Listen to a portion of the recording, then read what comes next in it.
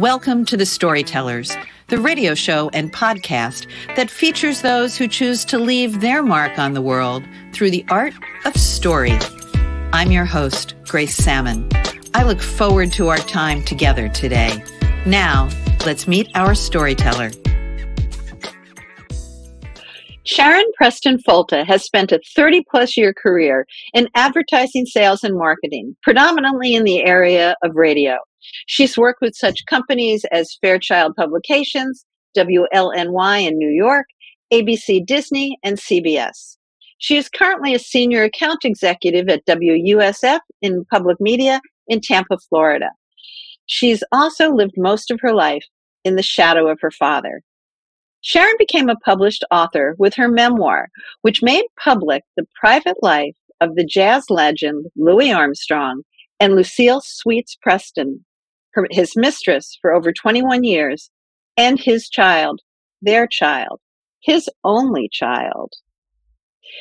The documentary Little Satchmo, based on Sharon's memoir, made its worldwide premiere in June of last year at the Thessaloniki Documentary Film Festival. Try to say that, the Thessaloniki Documentary Film Festival. It is my pleasure to welcome to the microphone, to the storyteller microphone, Sharon Preston Folta. Good afternoon, Grace. How are you?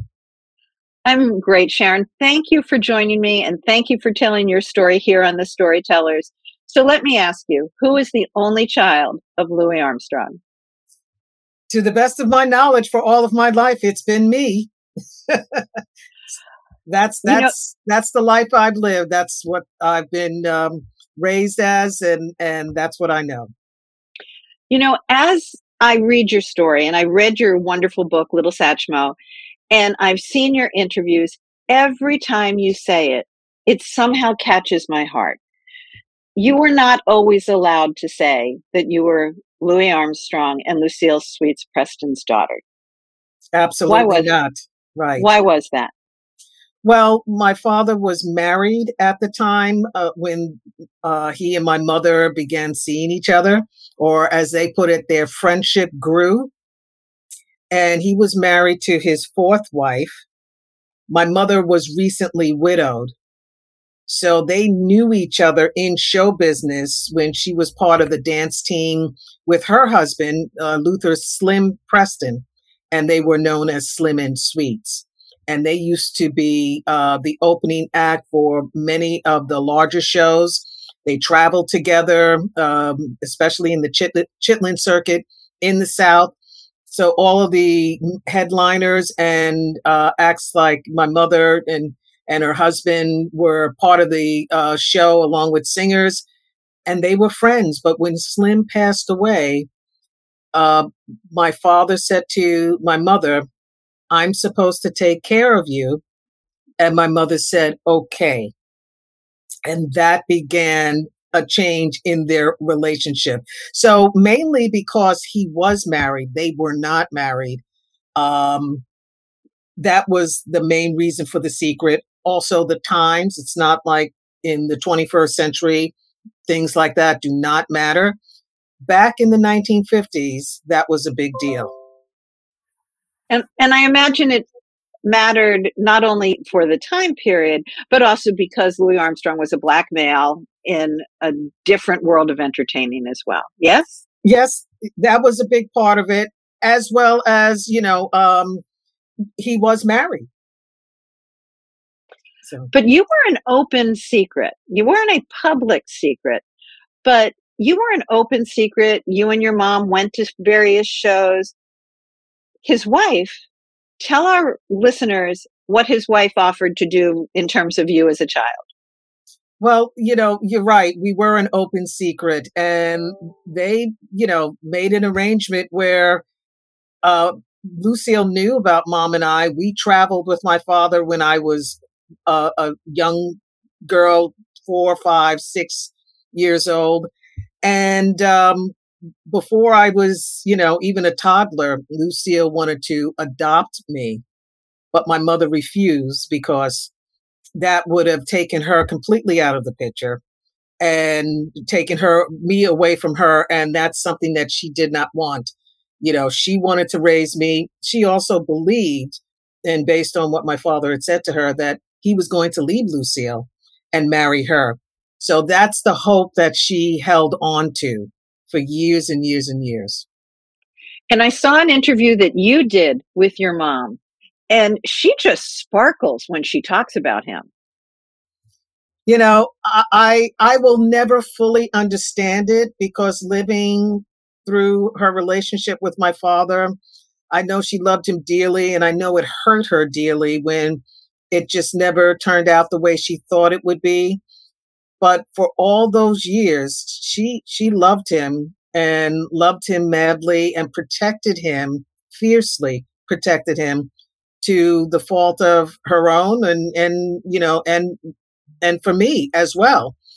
But she was one of his biggest fans. And all the way to the end of her life, whenever I would play his music, because I would, play the Sinatra channel on Sirius XM, which featured my father a lot, still does. And mom would, especially towards the end of her life, just sit and listen to music. And every time she heard him, she just lit up. So she still remained in her heart. He was the greatest love of her life. And she did not want you to tell this story. So how come you told it now? Is her passing a factor in that?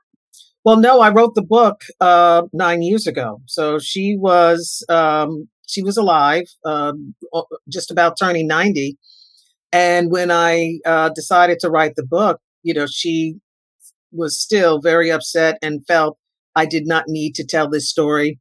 She said I had a good life. I had everything that I could want. And I said, no, I didn't. I did not have my acknowledgement. And she didn't see how that was important to be publicly acknowledged. As long as privately, he did acknowledge us. He took very good care of us financially. And she just never understood the importance. And I'm sure it had a lot to do with how she was raised and the fact that, she pretty much came up in a single parent household. Her father was almost non-existent. So it was upsetting to her.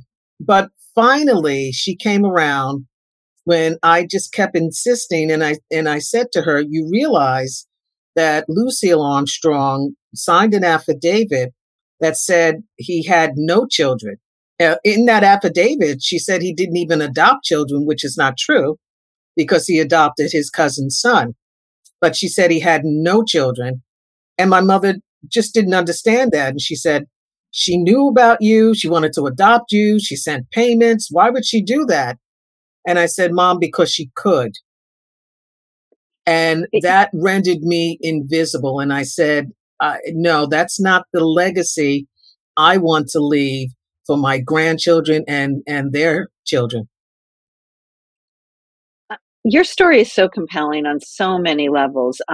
First, obviously the big draw is you have this immensely famous dad, but the other side of it is just the human little girl who wants her dad to recognize her and be loved.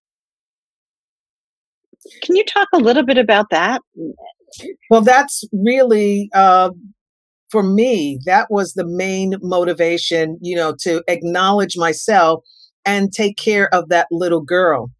The fact that my father, is as famous as he is and an American icon highlights my story, but it's a universal story because I'm not the only young girl out there that has had that experience. So for me, it was important to acknowledge me and then bring the story out for other people to know that your life matters. You do have a voice, and to tell my story. So I felt it was important for my voice to be heard, for my healing, for my family's healing, so that when we talk about my father, it's not in a whisper or a hush or like there's something wrong. We're speaking about it the way it was. It's not the prettiest story, but it is our story. And we were a family, as fractured as we were, but we're not unusual. in this world. And I can't begin to tell you how many people after seeing the film have talked to me about and thanked me for being brave enough to tell my story and how it's helped them. And they've shared details with me about their story. And that's really touched me. Having not yet seen the documentary, but having read the book, that doesn't surprise me. I was so immensely proud of you, and you and I have never met before today. So Right. I was so immensely proud that you stood up and could tell that story, especially because you were told to not tell it. So how has the telling of it changed you in your life, and the documentary changed you in your life? Well, I have a new relationship with just shame. It does not wear on me in the way that it did, because if you live your life and just you're in shame, it prevents you from being your full self, from having joy, from just accepting what is, always wanting something else. But for me, confronting my story, and it was painful, especially in the writing of it. That's where the transformation really came, because I kept thinking about the fantasy that I was giving. My mother would say he's not with us because she would not give him a divorce. But as I acknowledged my story, I realized my father was married 4 times. A fifth time was not a big deal, and that he was as much responsible as Lucille and my mother. And coming to terms with that and realizing that none of this was my fault, nothing that I could have done would have changed it, has just made me just feel good about myself. Understanding you can hear that you are worthy, but to really live in that worthiness, just to come to that place, writing the story has helped. And with the documentary, it just gives it a larger platform for people to hear that and know that. So it's a blessing for me to be seen and to help others, for them to see themselves. Because you have been not seen, not just as a little girl, but well into adulthood. I read how you went to the Louis Armstrong home, and how, my word, not yours, disorienting that was, to be in a place that was his home, that was different than the home you shared with him and your mom. Yeah, it was very, very hurtful. It was completely different from, what mom and I had. Uh, and to also be in the home, and they hook up a lot of his recordings, because my father was a Renaissance man in many ways, and he would record himself no matter where he was at any time. He loved his reel to reel tape recorder. And so there are several recordings of him just having conversations, and to hear conversations with Lucille and other people that weren't a part of my life with him, it just that made me sad. So it was hard, and that his home looked so different from what mom and I had. It just felt very strange being there. And of course, when I went anonymously, just on a tour, and to have the young tour guy say that, Louis and Lucille didn't have any children. They had the neighborhood children, and I'm standing right there in the living room. I just listened. I went, yeah, this is why I'm telling my story. And this was before I wrote the book as well. Yeah, it has so many layers and is so powerfully, powerfully written. Um, did you have any doubts about ever writing it? I was concerned because I grew up just, my mother would say he's a big man and it's for your safety, that we keep this secret. And I was just very concerned about, you, you know, I guess my safety in some way. I don't know if that sounds crazy, but that's what I grew up feeling. One of the main reasons that we had to keep it secret as well. So, funny story. When I was starting to do my research, I was directed to go read his will, which is where I discovered the affidavit. And it was in the Queen's Surrogate Court, because that's where he lived and died. And it was, they were closed for half-hour lunch, and I sat in the lobby, and I just felt that all eyes were on me. And when I asked for his will, I just felt that, somewhere some authority was going to come out and say, "Who are you?" I mean, that's the overwhelming feeling that I had. And of course, none of that was real. It was just what I had been brought up with. So in the very beginning, it was really, really, tough to work through that. But I just understood that was what they put in place. That wasn't the reality, or And not you my have reality. not your reality. And also going back to, you were talking a moment ago about how your father loved to record himself. You have an amazing gift, I think, given our time period. You have reels and reels of letters and conversations that he sent you and your mom, right? Yes. And I've donated all of that to the Library of Congress. So once the documentary was made, I wanted to make sure that that material was preserved and a part of history.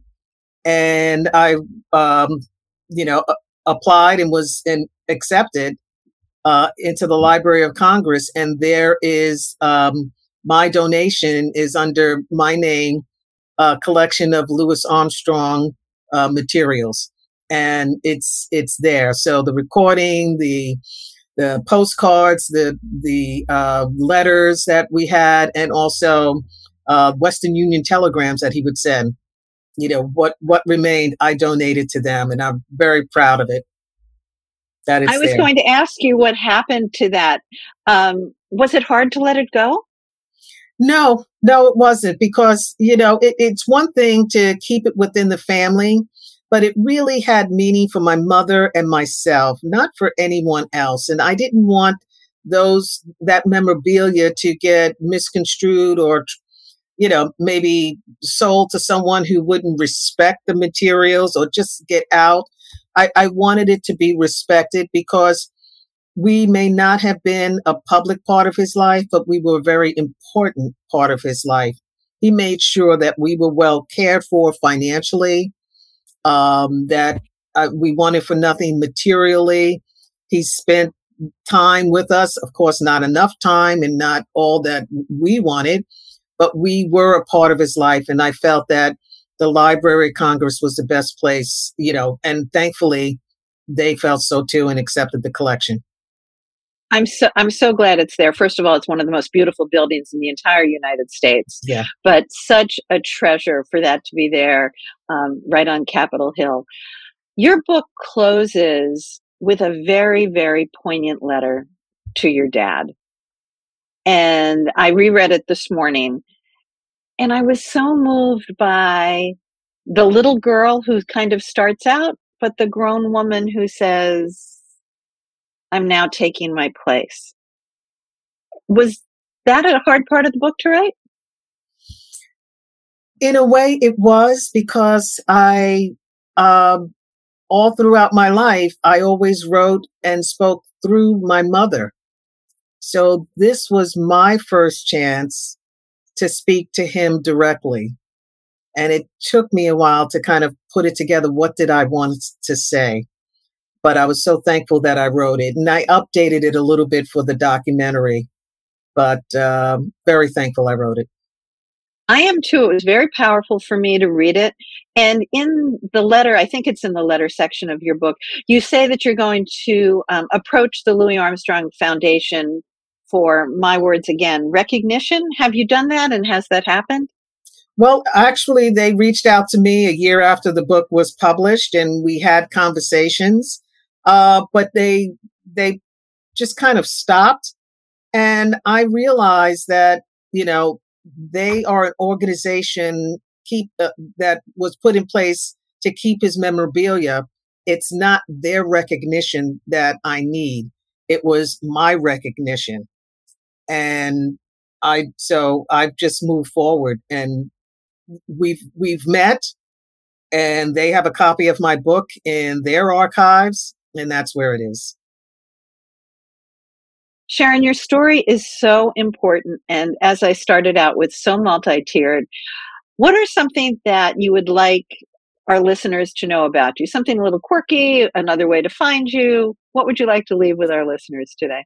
Well, one thing that my father did, by recording himself all the time and sending us audio letters and interjecting music within his speaking to us, it stuck with me. And I am a host here in Sarasota on our community radio station. And just from hearing him and how he curated things, I do that myself. So I have my own radio program here in Sarasota. And I know that that's something that I got just being around him. That's fabulous. I need to tune into your radio station. Sharon, thank you for sharing your story, for being a great storyteller. This is a copyrighted episode of The Storytellers by Grace Sammon and Authors on the Air Global Radio Network. Sharon, thank you so much. That concludes this episode of The Storytellers. I'm so glad you could be part of the story today. I hope you share the stories, tell your own, and come back for another episode. Because when our stories are told, everything changes. I'm Grace Sammon.